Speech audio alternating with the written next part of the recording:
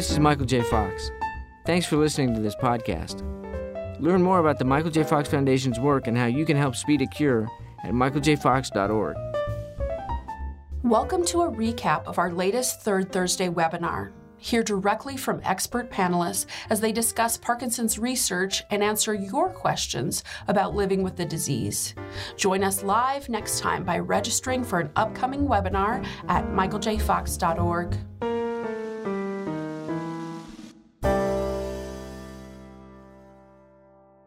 Hello, and thank you for joining us for this Third Thursday webinar.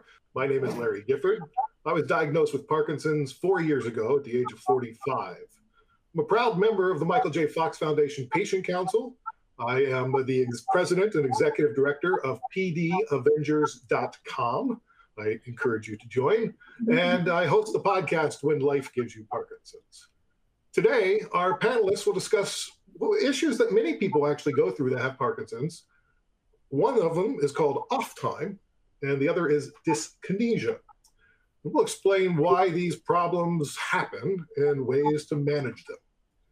Now, the webinar is brought to you with support from Accorda Therapeutics, Amneal Pharmaceuticals, Kyowa Kirin, Neurocrine Biosciences, Synovian Pharmaceuticals, and while their support helps make educational programs possible, their donations do not influence the foundation content, perspective, or panelist selection.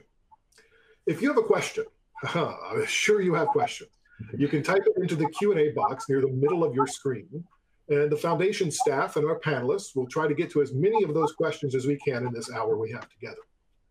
We have a lot to get into today, so let's get started by introducing our panelists.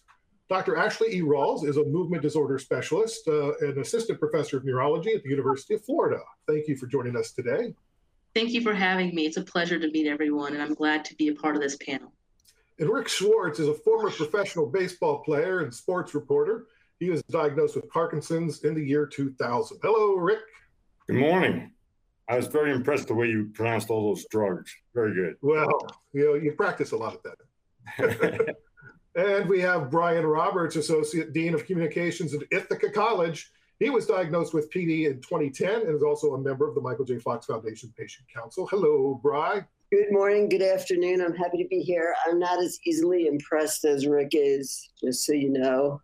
I understand you're more critical for sure, but that's your job. Do better, please. Thank you. It can only get better from here. Let's start off with just a sort of finding some definitions to what we're talking about. Dr. Rawls, what is off time? So you may have heard your physician or other people in the community talking about on time versus off time. So I'll start by defining those two. On time is when you feel that your medications for Parkinson's disease are working well and are controlling your symptoms. Off time, conversely, is going to be periods of time where your medication feels like it's not working and not controlling your symptoms, and these usually occur between doses.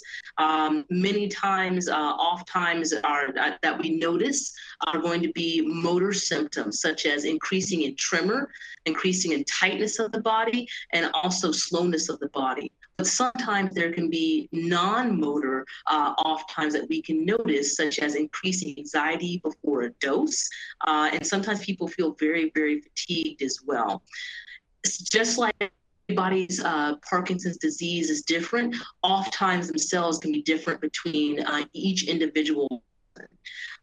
So those are things that you want to be able to point out with your physician, and we can talk about that a little bit later. Off time can become more common as Parkinson's disease progresses. Oh, so you may not experience that right away, but over the course of time, it'll kick in. Yes. Very good. Just for the record, I just took a pill right before this, or 2 pills. So I'm kind of coming off, and back on to on. So if you see me wiggling around, that's what that's about. Brian Roberts, do you experience off time? Yeah, so, for me, I've been diagnosed for about a little over 10 years now, actually coming up to my 11th year. So the dyskinesia and the off times I've noticed more in the past few years. For me though, and like many Parkinson's patients, it's tied to stress and diet and things we know we should take care of. And just to lay it out for everyone, I am the worst Parkinson's patient in the world. I don't take my medicine on time. I have a very stressful job. I don't sleep. First of all, I'm a Mets fan, so you can imagine my discomfort in life in general. So, I hope to learn a lot on things I should do as well as things I don't do currently. Well, thank you for being here to represent the other side. Yeah. All right. And Rick, what do you do? How does your off time represent itself when you're off your meds? Well, right now I'm pretty much on. I'm not shaking or anything, and I haven't taken any pills. Usually around 1 o'clock Eastern time, that's when I start turning into a pumpkin, where I can't move, I can't walk, and so I'm waiting for that. I have my pills here ready to go, but I didn't want to take them too early. But I've had Parkinson's about 21 years now, and the last few have been an on-off thing quite a bit. When I'm off, I feel like I'm 105 years old. When I'm on, I feel like I'm 35 years old, and it's just like two different people. Right. Yeah. My wife calls it, I end up in my little bubble. Yeah. I'm not good for anything. All right. So why does off time happen? And Dr. Rawls kind of explained why the ons and the offs happen. Hey, Brian, have you talked to your your team about the off times and how you can deal with them? Yeah, I have, because, it can really inconvenience me. I have a 10-year-old daughter, and kids don't care whether you're on or off. Better always be on, right? So I want to make sure that I have some level of predictability, in my life when I have to go pick her up from school, something like that. So I did speak with my care team about it. There are a number of options. The one thing they really emphasized to me, though, is I need to get more sleep, which is easy to say, harder to do. But that's correlated with the amount of exercise I also get. I play baseball fairly competitively, so it's hard when I go off in like the 7th inning because, obviously I'm a star player, stud athlete, and I become Gifford-like, if you will, in the 7th inning, unable to hit anything. So yeah, for me, again, it's probably about establishing a routine and sticking to it, which, easier said than done. Life always kind of happens. It's very bold of you to pronounce yourself a great baseball player in front of a former professional baseball player. I like the moxie. Yeah, well, especially when it's muted, it's easy to do. Hey, Rick, have you talked to your care team about off times? Off times, I'm the same way. The thing I have the most difficulty with, besides going through it every day, is I never know where it's going to happen, and it's always that kind of like, you're always on guard that you're going to inconvenience someone, or it's going to be in a crowded restaurant, so I can't walk. There's always that fear. So I think my world is shrinking because I take less chances about going out. I still go out and have dinner and stuff, but it's just that fear in the back of your mind that, whoops, if I get up and can't walk, I'm gonna make a spectacle of myself. And, everybody's gonna be. I'm not afraid of people looking at me. I don't have that fear anymore. But just in basic, you don't want to inconvenience people, and you don't want to look like a fool. So it's just those two elements. Your world starts shrinking. So yeah, I find that we're scheduling things around my medication and stuff. So we don't arrive somewhere when I'm just totally drained and off. So if we're going to go to an event or whatever, we try to adjust the medications towards that. We're going to get in a little bit later into how we can deal with this on a day-to-day basis, but I do want to move on to dyskinesia and explain that. So Dr. Rawls, how would you define dyskinesia? So we spoke briefly about on times and off times. So when we talked about on times, it's when we feel our medications are working well. Now, sometimes we can be too on or have our medications working too well and have us have extra movements, because there ends up being, from the medications that we take, like levodopa, there's a large rush of dopamine is taken up into the system and can cause dyskinesias. When we discuss dyskinesias, these are going to be somewhat purposeless, wiggling and almost fidgeting like movements that vary in severity and time that they occur. Usually they do occur after you take a dose of levodopa. For some of our patients, that can occur 15 minutes, even 30 minutes afterwards. And as the dosage starts to wear off, the dopamine starts to be used up by the system, and then goes away on its own. Many of the patients who just start having mild dyskinesias may not even notice that they have these fidgeting or wiggly movements. And if they're not bothersome to the person, doesn't stop them from doing their daily activities or participating in their life, and they're not painful or uncomfortable, then many times we just monitor them. Yeah, and I think, you think of Michael J. Fox and a lot of his movement through dyskinesia. Brian, what does it feel like to have dyskinesia, Brian? Yeah, it can be very frustrating, like I'm a little dyskinetic now. And, it depends where you're at too. I'm at a restaurant or something like that, and I'm dyskinetic. And I see little kids looking at me, because little kids are always a bellwether for if you're dyskinetic or not, because if you are, they'll let you know. I start to get self-conscious, and then it kind of builds on itself. So that's a challenge with dyskinesia. It is sometimes I don't even know I'm dyskinetic.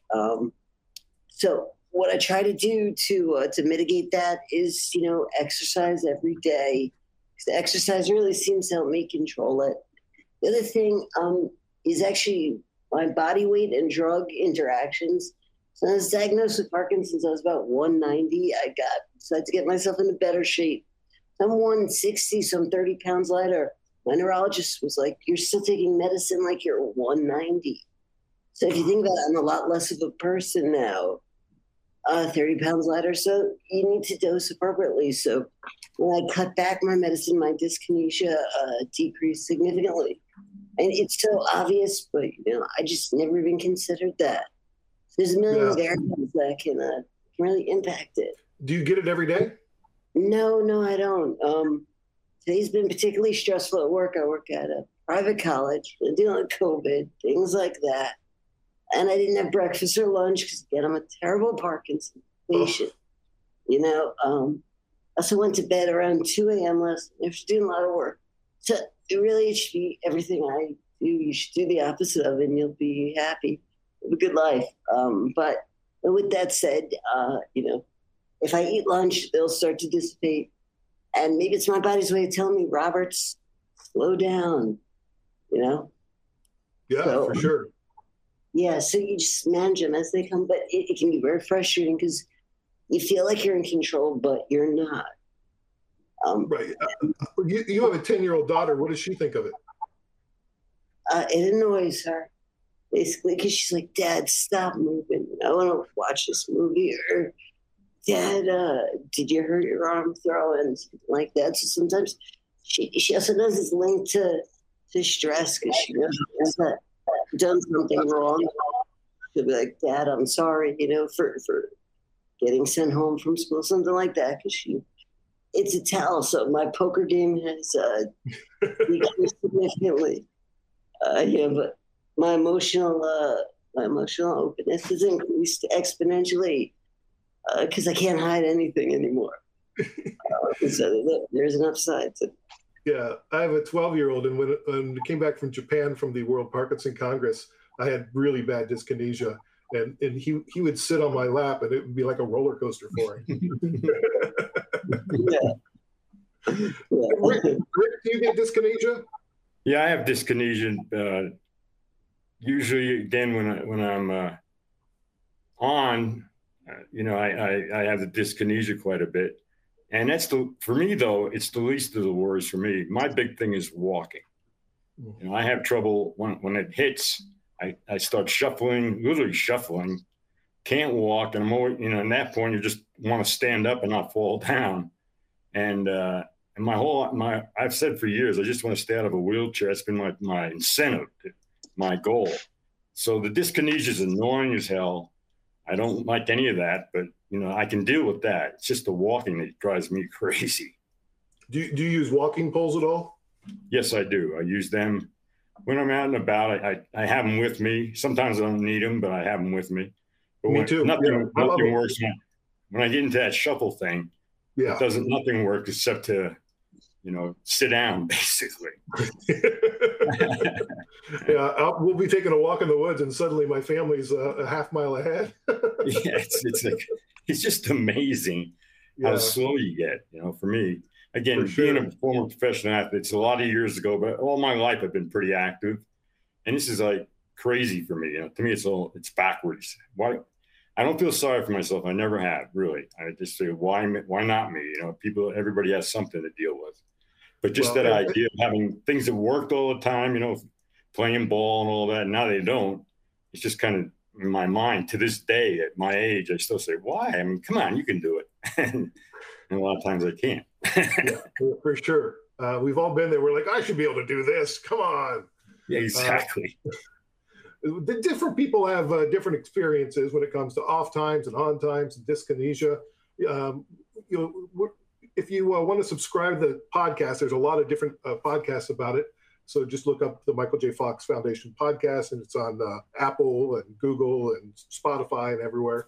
But there's also some great links in the resource list, so you can check it out there. Doctor, I'd like to know from you,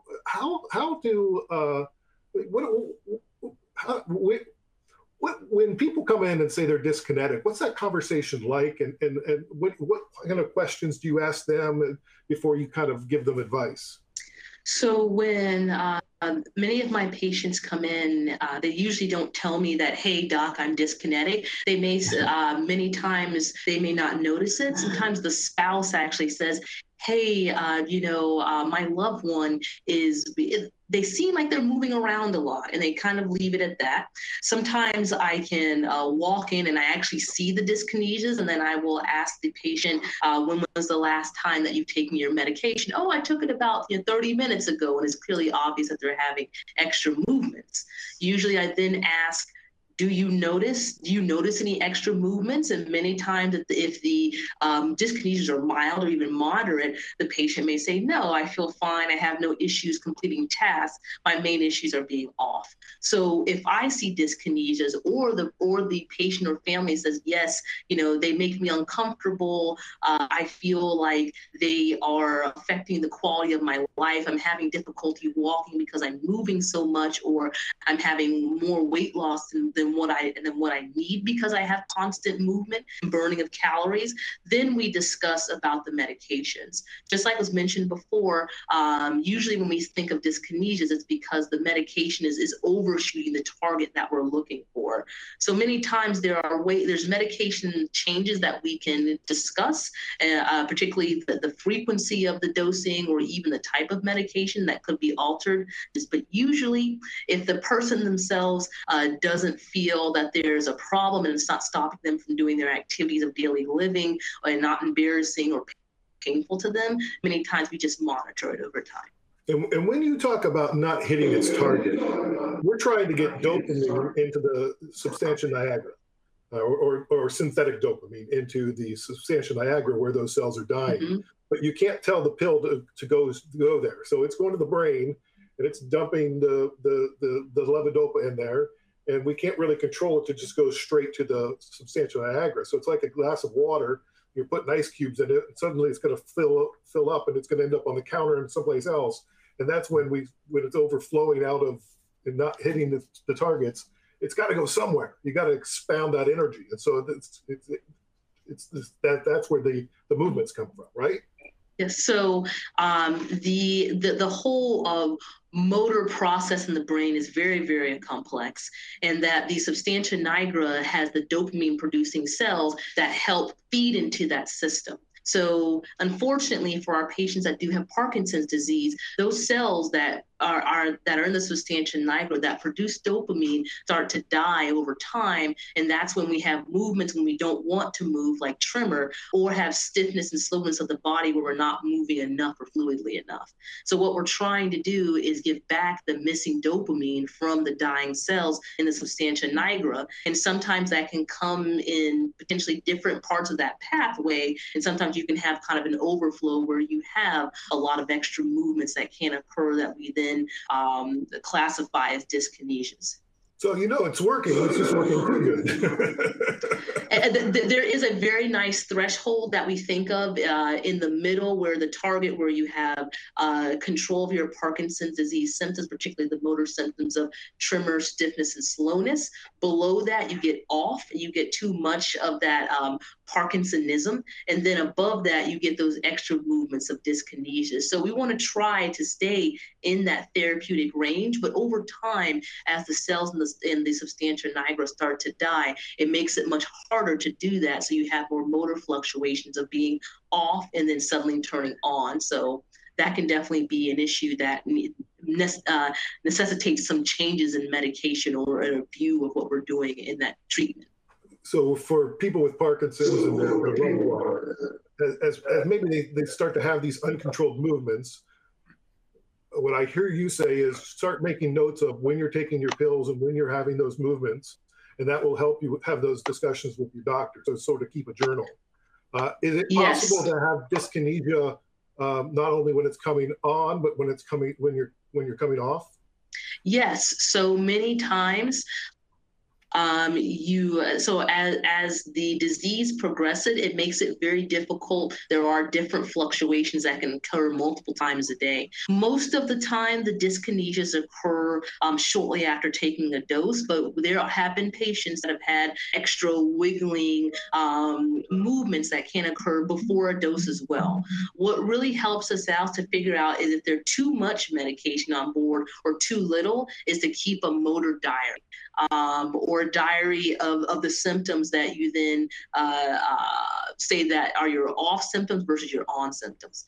So the first thing to help with you and your physician and your loved one is to figure out, what do I consider my on and what do I consider my off?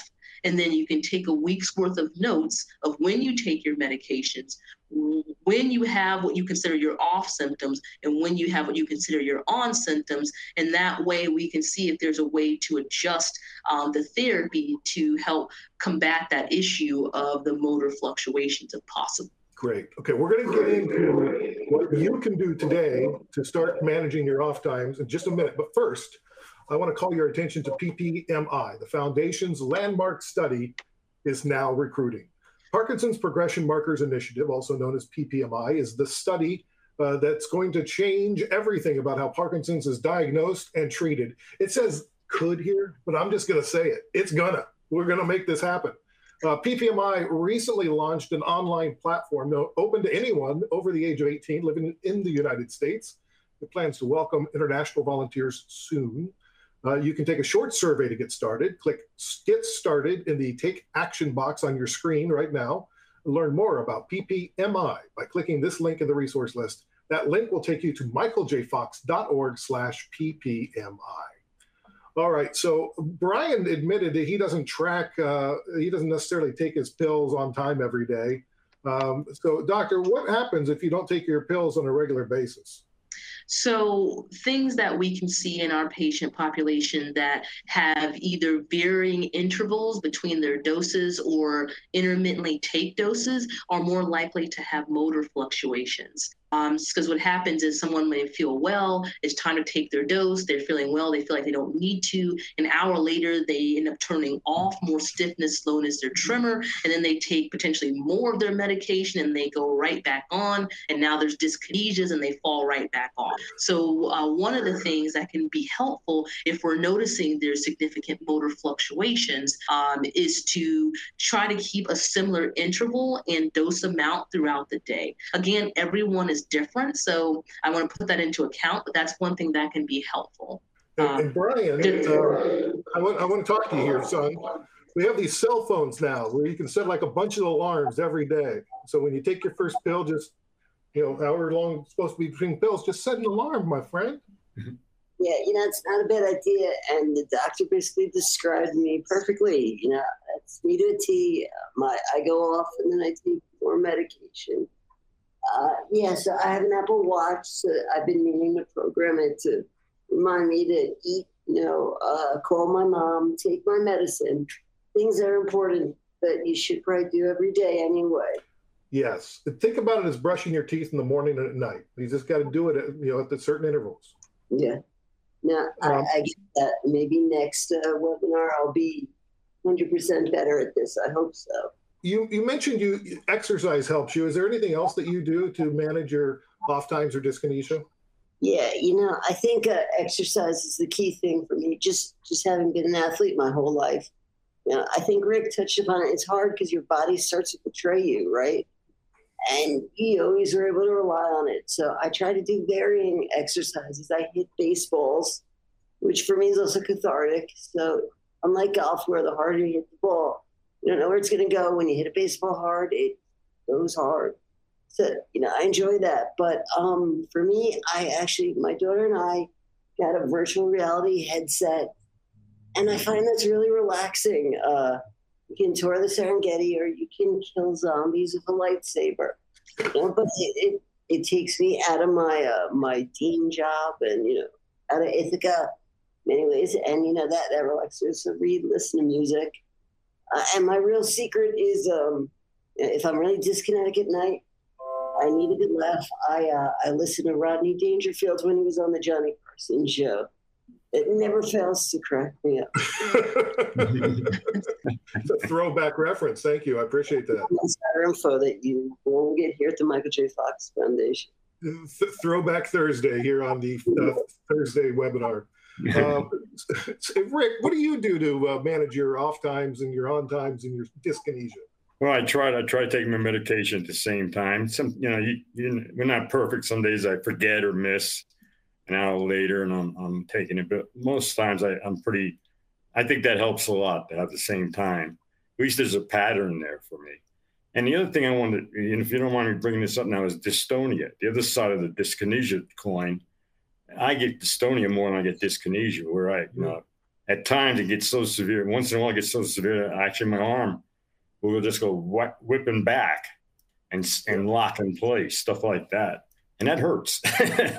Yeah. So I don't think, it seems to me that dystonia is not discussed as much as it should be, just because it's a big part of it. And, and I don't know.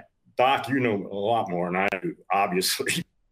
But where does dystonia fit into this, Doc?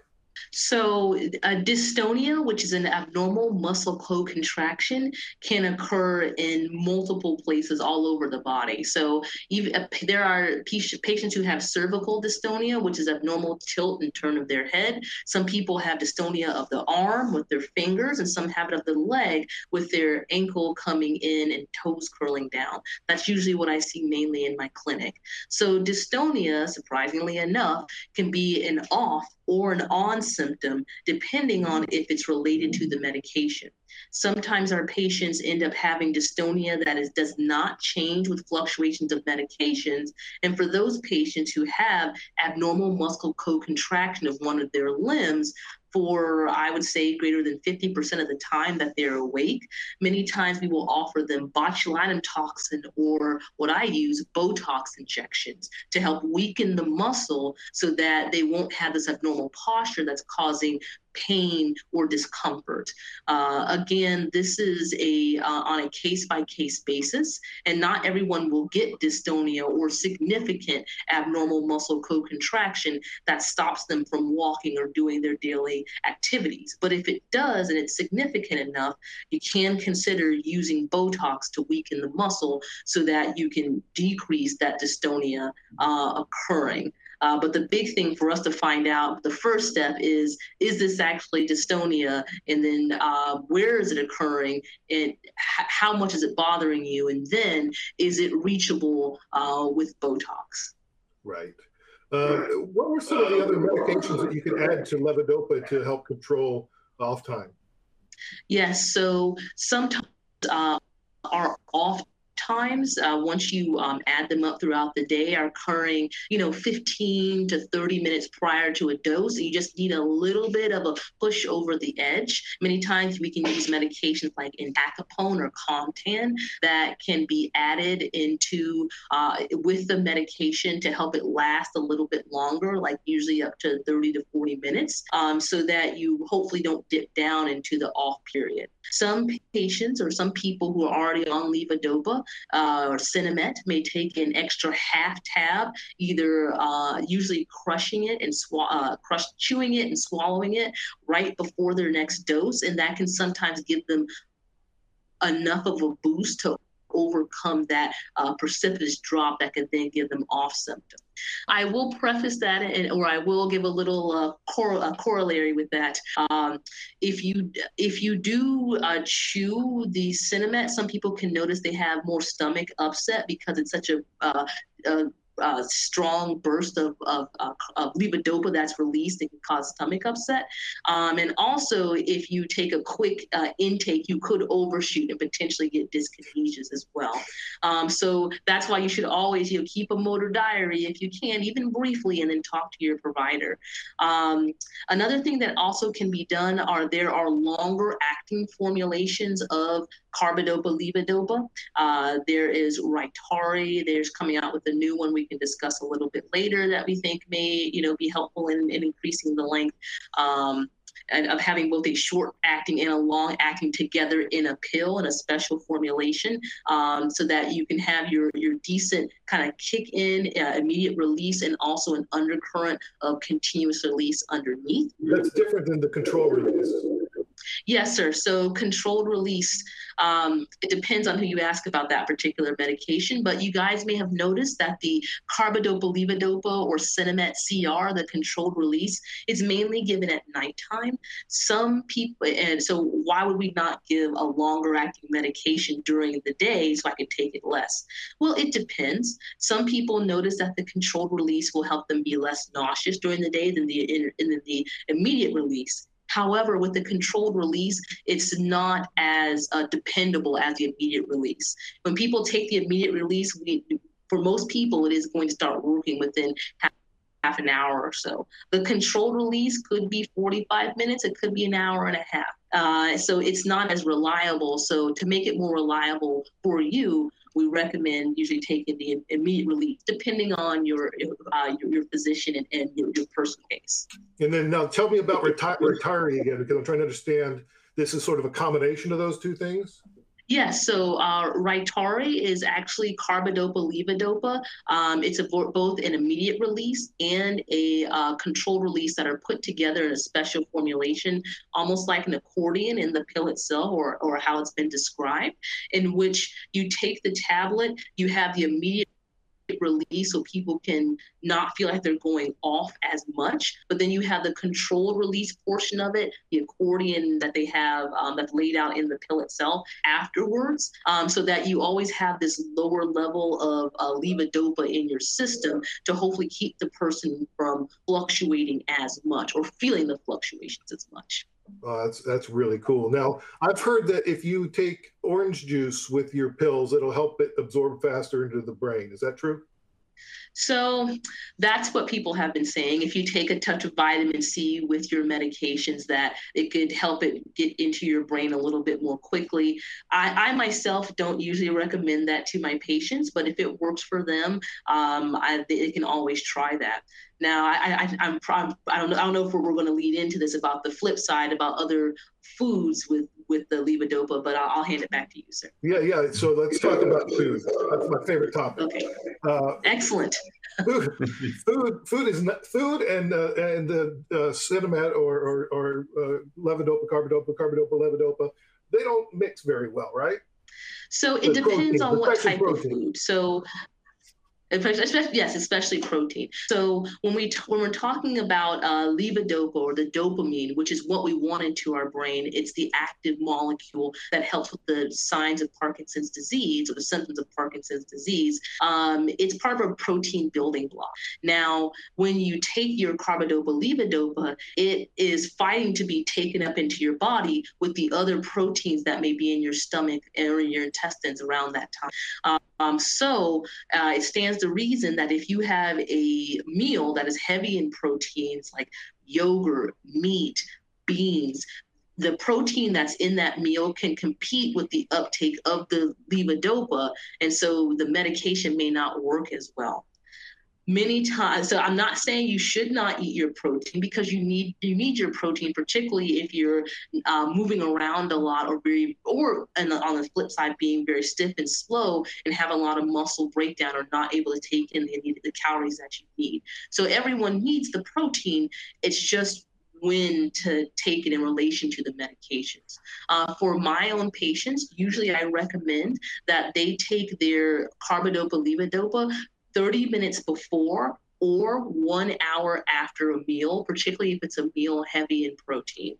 That way you can give the levodopa a chance to absorb and then still not, miss your meal. Now, that being said, I don't recommend, I'm not saying you have to overhaul your whole life and your whole eating schedule for taking the carbidopa levodopa, or the levodopa portion in Cinemet. But one thing that you can do, let's say, for example, your dose is due at noon and you're out with friends and family and you want to eat, you can consider eating the greens and the salad or the bread first, and then the meat portions and beans portions later on in the meal, and still just take your dosage as normal, so that you still have a bit of a buffer, so that you can try to absorb it before you have a heavy protein. That's great. Thank you. I'm going to ask a question of the gentleman, and then I'm going to come back to you to talk about DBS. Yes, Brian, have you considered DBS, deep brain stimulation, to control your Parkinson's symptoms? I did consider briefly, because honestly, I think I'm a great candidate for it. I was diagnosed young at 30.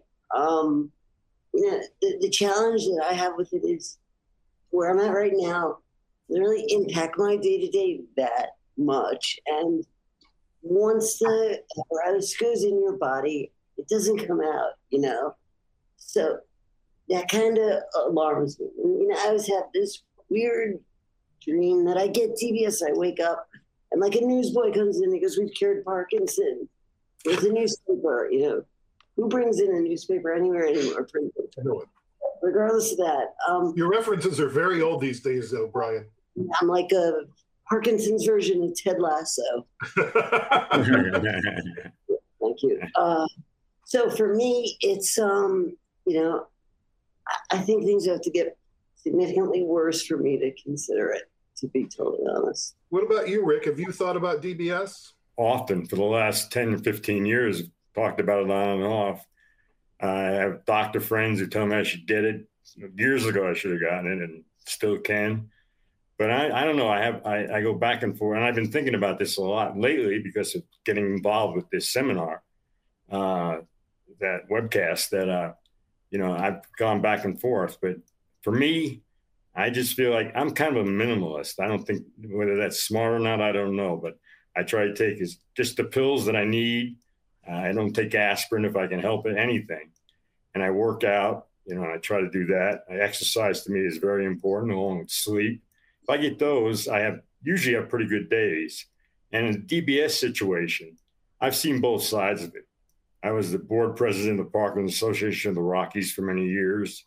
And, people would call me, as I'm sure they call you and everybody else who has Parkinson's. Would you talk to my friend? Would you talk to my mother or whatever? And, the DBS for me is like, I see these websites. One frame would be, it's great, it's the best thing I ever did. Then I read another website that goes, I can't move, I can't talk. And everybody goes, yeah, it's the worst thing I ever did. So it's like in my mind, for me, again, just being kind of athletic all my life, I do things, I play hard, I box, I do that, boxing especially. And I just feel like if I can just exercise a lot, eat the right way, sleep as much as I can, I don't need to do something to my brain. And I'm not afraid of the operation. I've had several surgeries over the years, big ones.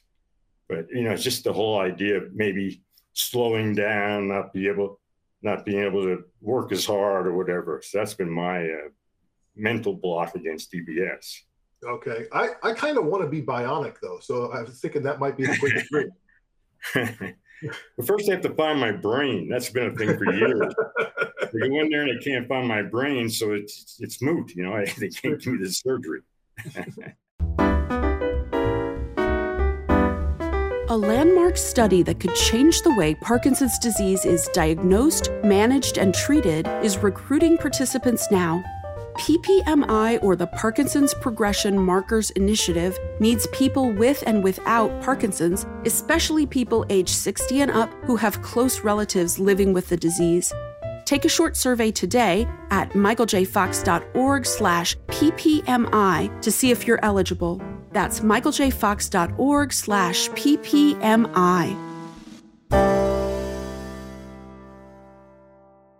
Now, Dr. Rawls, you've heard these two gentlemen and their hesitation, my hesitation with DBS, and I'm in line to be evaluated right now because I think I'm a good candidate for it. My doctor says I'm a good candidate for it. I'm afraid of losing the strength of my voice. So what are some of the considerations people should take when considering DBS to control their Parkinson's symptoms? It's an excellent question. I really appreciate hearing everyone's viewpoint on deep brain stimulation. So just briefly, I'll lay the groundwork. So DBS, or deep brain stimulation, is basically a pacemaker in the chest with an extender and a wire going down into the brain that is used to help mitigate the symptoms of Parkinson's disease, mainly the motor symptoms of tremor, stiffness, and slowness. So those are the three things that we think about when we talk about using DBS to help. Now, some people have other Parkinson's disease symptoms that are responsive to levodopa, and those could potentially be helped with the deep brain stimulation, but the main one is tremor, stiffness, and slowness. Okay, so when does somebody think about being evaluated for deep brain stimulation? So it's usually when someone starts to either they have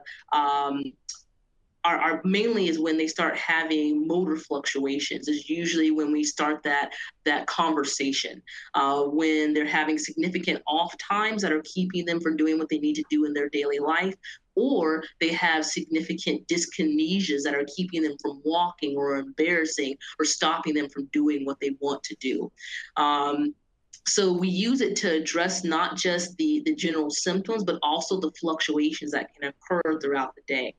Now, with deep brain stimulation, in our facility where I work, we have a whole dedicated team at our academic institution. That's a very involved process. So it's not something that many people end up getting or taking lightly over the span and the procedures next week. Usually there's a dedicated multidisciplinary team that goes through all aspects of your Parkinson's disease, deep brain stimulation, the cost of it, therapy services, psychiatric and psychological services, so that the person who is considering the operation can get all the information they need to make an informed decision. So it is something that is an advanced therapy for our patients with Parkinson's disease, but can improve the quality of their life depending on if they're an appropriate candidate for the procedure. It seems to me in recent years, especially in the United States, they seem to be turning to DBS earlier in the progression of the disease rather than later, which was more typical probably 5 or 10 years ago. Is there a new research that says that it's better to do it earlier? Mm-hmm. So there is some research out there that does show that intervening earlier with deep brain stimulation can help improve quality of life for our patients, because as you guys already know, we don't have anything currently, at least that's FDA approved, that stops, slows down, or reverses disease progression, with the exception of exercise that we found that helps to slow disease progression. But with deep brain stimulation, it basically is, think of it as a continuous medications that you can alter over time, even though it's a device. However, it doesn't reverse disease progression. So I think of it as a way that we can offer more finely tuned intervention to our patients that can help enhance that time that they have while they are still at their best functionality. So that's what it's for. So Rick's concern that he's slowing down is not true. So again, I don't want to make big blanket statements about come on, doc, just go stimulation because the reason why is because it depends on one, if you're an appropriate motor candidate. So tremor, stiffness, and slowness. It depends on your overall health as well, and also your cognitive function even before you come in. So if someone is well overall, but they're either demented at baseline or have a lot of cognitive difficulties, then obviously the stress of a brain surgery and putting a device in the brain has an increased risk of our patients having worsening thinking problems afterwards. So you have to be careful in how you counsel patients and give them opportunities to get this intervention, because you want to make sure that they know all the risks of what's going on. And then Brian, I think he's going to wait till it's more serious. What impact will that have for him? So as we continue to age, many people, not people who are Parkinson's disease that they have or they don't, can notice some cognitive decline over time. So that's one thing that it's not a complete contraindication to deep brain stimulation, but it does give us pause when we see someone who is, so it's not necessarily the age, but the cognitive health of the person. So if someone comes in and they are not really with it and we want to do a deep brain stimulation as a surgery, we can be concerned because given that it is a brain surgery, just anything you could break the skull and do, it could cause some more cognitive decline afterwards. So we want to make sure the person is hale and healthy from a thinking perspective before they undergo this procedure. Not saying that people haven't and have had thinking problems, but the risk of thinking problems as you continue to age, even without the procedure, increase. So it stands to reason that having deep brain stimulation may be more of a risk to your thinking aspect as you continue to age. And then my concern is my voice. Does DBS always impact your voice? So again, it really depends on which target you're looking for, because there are different areas in the brain that deep brain stimulation can target based on your symptoms or your main symptom. But there have been patients where when we program the deep brain stimulator, can notice that their voice is not as strong or doesn't have as much prosody or melody that comes in their voice. And again, that can be troublesome for people like you who have a very nice, strong voice. They may notice that they are not projecting as clearly or strongly, or notice the difference with the before and after the device. So the good thing about deep brain stimulation is that it is programmable. So if that is a big issue, we could either change the settings, or what some people do is they have two device settings, one for moving around and walking, and another one for if you're sitting and speaking, or doing something that involves more of a speech aspect as opposed to a physical motor aspect.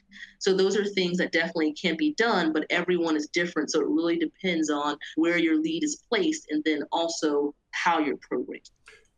I'm guessing, I don't know this for sure, and you can correct me, doctor, but when we're talking about DBS, that's affecting the Parkinson symptoms.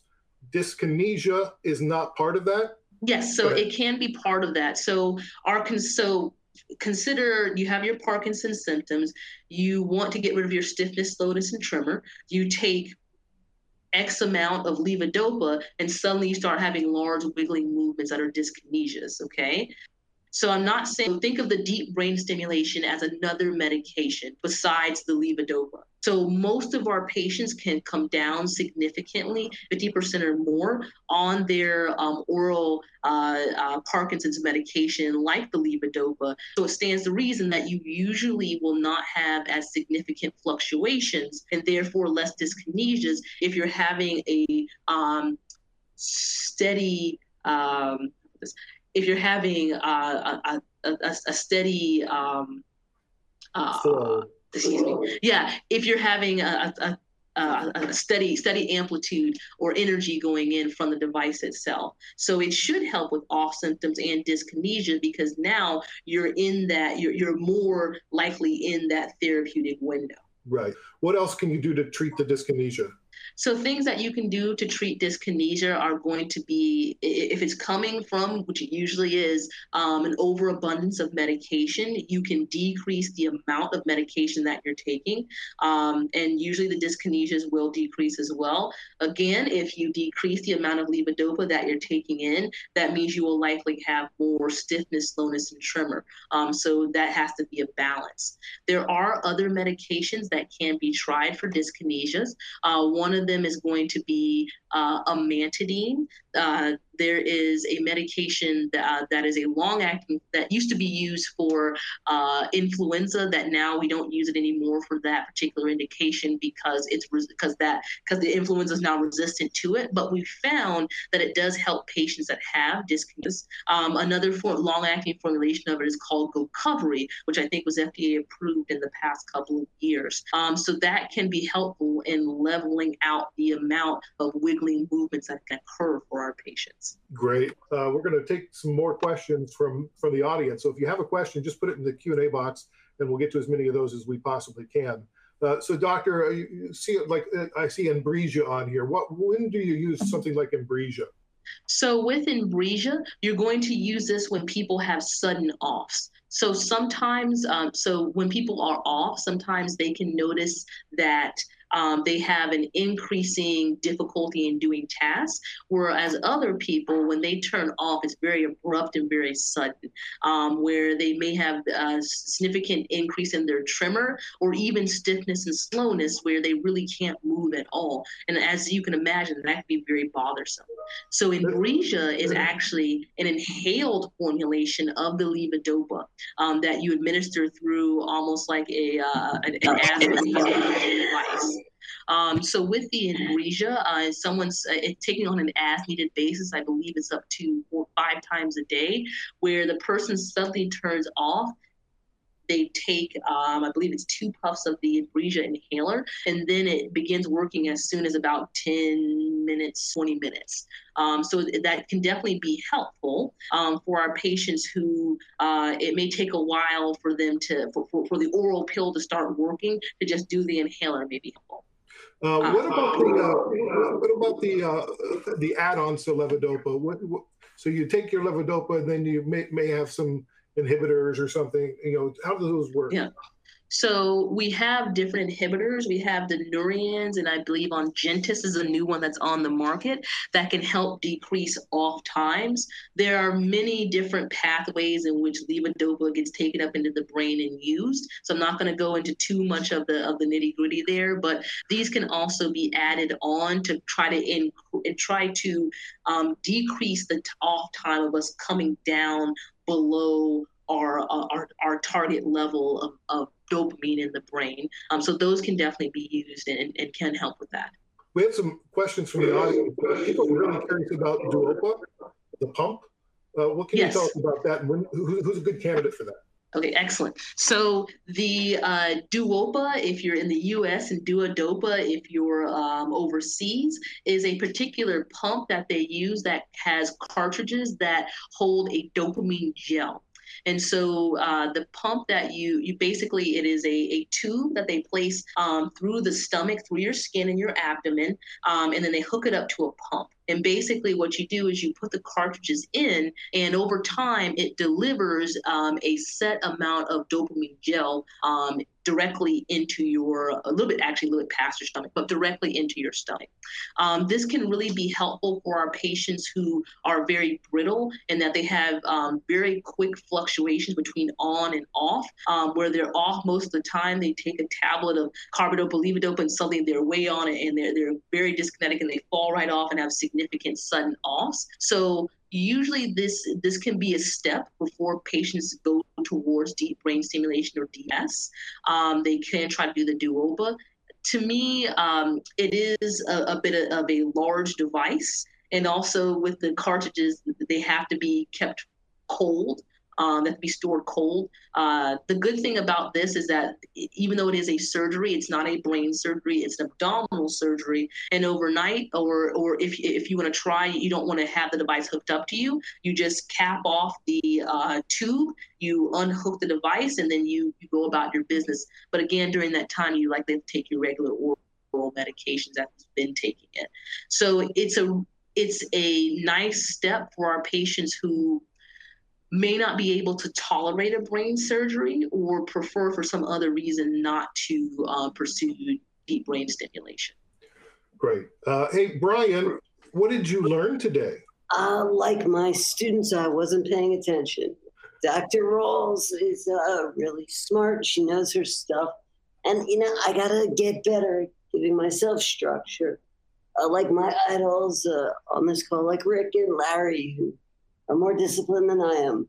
So I promise I'll start being a better Parkinson's patient so the Fox Foundation won't suspend me from service. Oh dear. I don't think that's going to happen. You're too good of a guy. We do have one question here, Doc. We are. How do you know if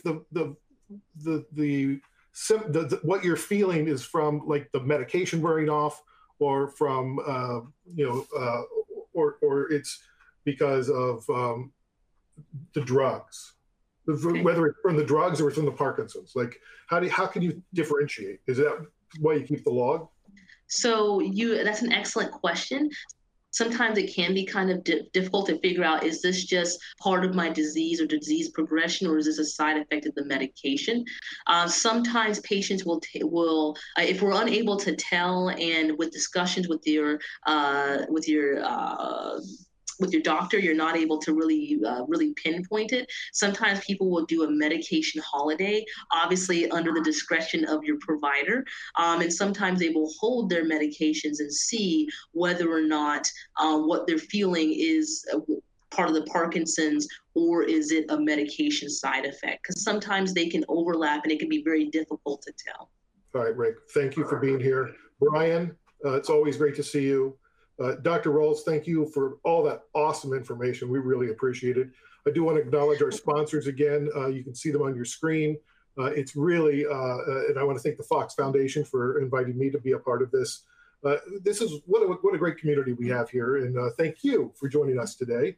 And again, the sharing this time, everybody's busy, and so for us to spend an hour, for all these people to invest an hour. Hopefully they feel like that investment was worthwhile, because I think we were able to pass along a lot of great information today. We'll be sending along a link to the webinar on demand to listen again or to share as you'd like. And we hope you found it helpful. And I hope you have a great day, and be sure to set those alarms for your medication. See you, everybody. Thank you. Did you enjoy this podcast? Share it with a friend or leave a review on iTunes. It helps listeners like you find and support our mission. Learn more about the Michael J. Fox Foundation at michaeljfox.org. Thanks for listening. This is Michael J. Fox. Thanks for listening to this podcast. Learn more about the Michael J. Fox Foundation's work and how you can help speed a cure at michaeljfox.org.